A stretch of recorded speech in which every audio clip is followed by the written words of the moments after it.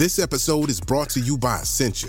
A better you starts with better hydration. Essentia is on a mission to inspire people to do what matters most. Their proprietary ionization process transforms water from any source into ionized alkaline water, providing water that's 99.9% pure with a pH of 9.5 or higher. Essentia overachieving H2O, the #1 ionized alkaline water. Shop now. When you need mealtime inspiration, it's worth shopping Kroger, where you'll find over 30,000 mouth-watering choices that excite your inner foodie. And no matter what tasty choice you make, you'll enjoy our everyday low prices, plus extra ways to save, like digital coupons worth over $600 each week. You can also save up to $1 off per gallon at the pump with fuel points. More savings and more inspiring flavors make shopping Kroger worth it every time. Kroger, fresh for everyone. Fuel restrictions apply.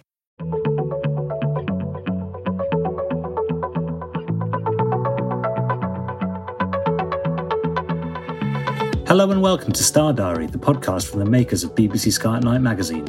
You can subscribe to the print edition of the magazine by visiting skyatnightmagazine.com or to our digital edition by visiting iTunes or Google Play. Greetings, listeners, and welcome to Star Diary, a weekly guide to the best things to see in the Northern Hemisphere's night sky. In this episode, we'll be covering the coming week from the 20th of June to the 26th of June. I'm Ezzy Pearson, the magazine's news editor, and I'm joined on the podcast today by reviews editor Paul Manny. Hello, Paul. Hello, Ezzy. Everything all right? Everything is fine, but can you tell us, will everything be fine in the sky tonight? Well, I can't promise clear skies. that is definitely beyond my reach. But if the skies are clear, what can people see tonight? Well, we start off with the morning sky because it's all happening really in the morning sky at the moment, because this week we've got the parade of planets, as I like to call it. And what we've got is Saturn is the highest. It's well up, sort of thing, by the, say, about 3:20 in the morning on the 20th, 21st. So it's really well up in the sky. It's over in the southeast towards the south. So, you know, it's well placed to observe now. In fact, it's now to the point where it's beginning to rise around about midnight. So we get a better chance to observe it when it's high up instead of looking through all that murky atmosphere low down. So it's well placed. And Minor World Vesta is not too far from it, in nearby Aquarius as well. But the moon's up in this region, and this is why it sort of always attracts our attention, because the moon will pass several planets. Now, it passed Saturn just a few days ago, so it's last week's session. So on the 21st, the last quarter moon, it lies forming a triangle of bright Jupiter and much fainter Neptune. Obviously, you need a telescope to find Neptune. You can do Neptune in large binoculars. It's a myth that you only need a telescope for Neptune, but you can do it with large binoculars. So the last quarter moon forms a triangle with Jupiter and Neptune. It's always nice to have the moon guide you to these planets. I mean, Jupiter's easy, isn't it? It's one that jumps out and hits you around the face even when you're not looking for it, when it's up and nice and bright. It and Venus sort of thing, you know. Yeah, if you can't find them, then you're in trouble. But Neptune, it's nice when something like the moon, because the moon's formed this nice triangle, so it gives you a good idea roughly where to aim the binoculars and a telescope to capture Neptune itself. Now, the next morning on the 22nd, the moon still forms a triangle, but this time it's with Jupiter and Mars. So Jupiter, Mars and Neptune, Jupiter's not quite piggy in the middle, sort of thing, but it's close to it. So it means that when the moon's the next time, it's actually forming this shallow triangle with Jupiter and Mars as well. So we've got Saturn, we've got Jupiter and Mars. We've actually got quite a host of bright planets. We've got Venus as well. And the thing about Venus is it's very low down. It is gradually heading back into the solar glare. So it's one of those things that we will steadily lose it. But it's one of those quirks that if you're determined to stay up, Venus again is so bright, even in bright twilight, you can often pick it out. So it takes longer for us to actually lose Venus itself.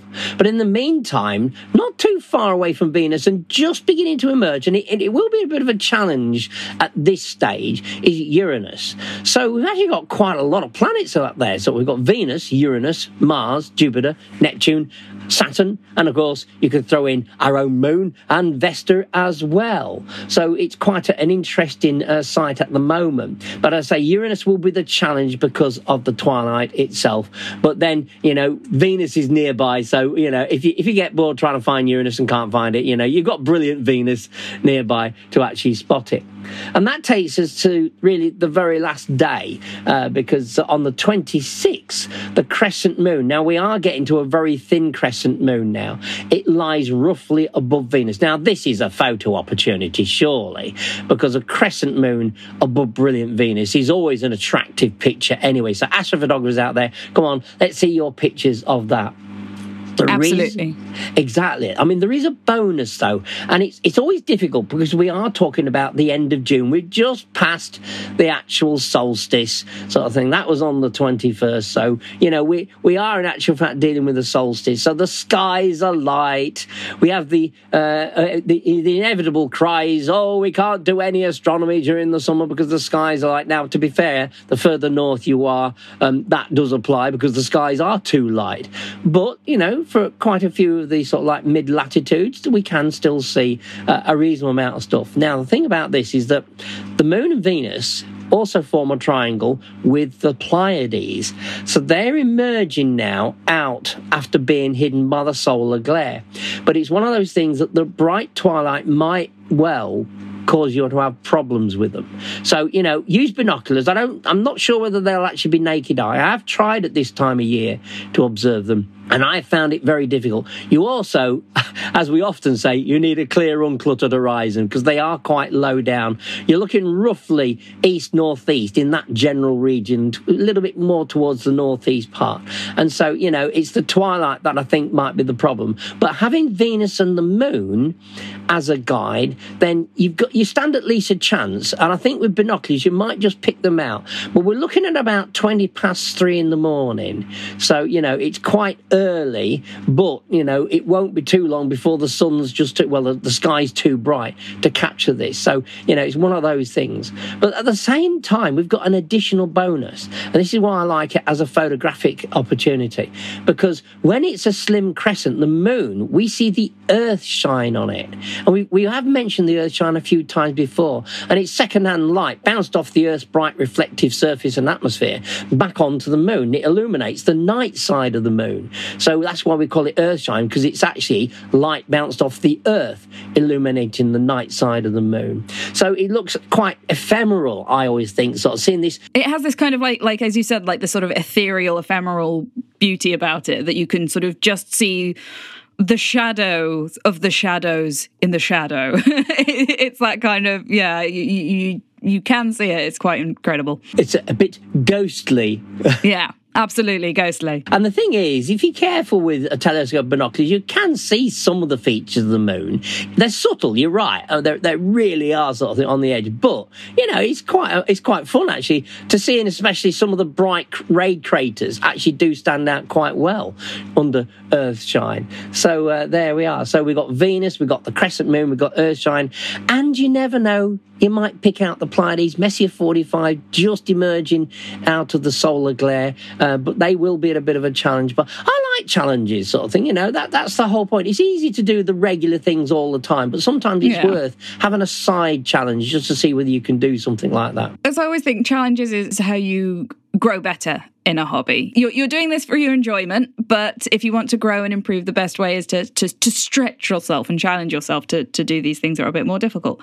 So definitely, hopefully some of our listeners out there will challenge themselves and find a new ability that they didn't know they had before. So to finish off for this particular week then, actually, we have got a comet, and it's comet 2017 K2 Pan-STARRS. And the thing about this is that it is visible in binoculars. It's roughly about magnitude 8, so don't get excited. You won't see a massive great tail or anything like that. But the point about this is, again, we often highlight when they're close to something that helps guide you to it. And in this particular case, it actually is moving past the star Beta Ophiuchi. So magnitude 2.7 for that star. So that's a naked eye, easy to see star. So it's worth going out because over the course of the next few days, sort of June the 21st through to the 23rd, Comet Pan-STARRS passes that star quite close.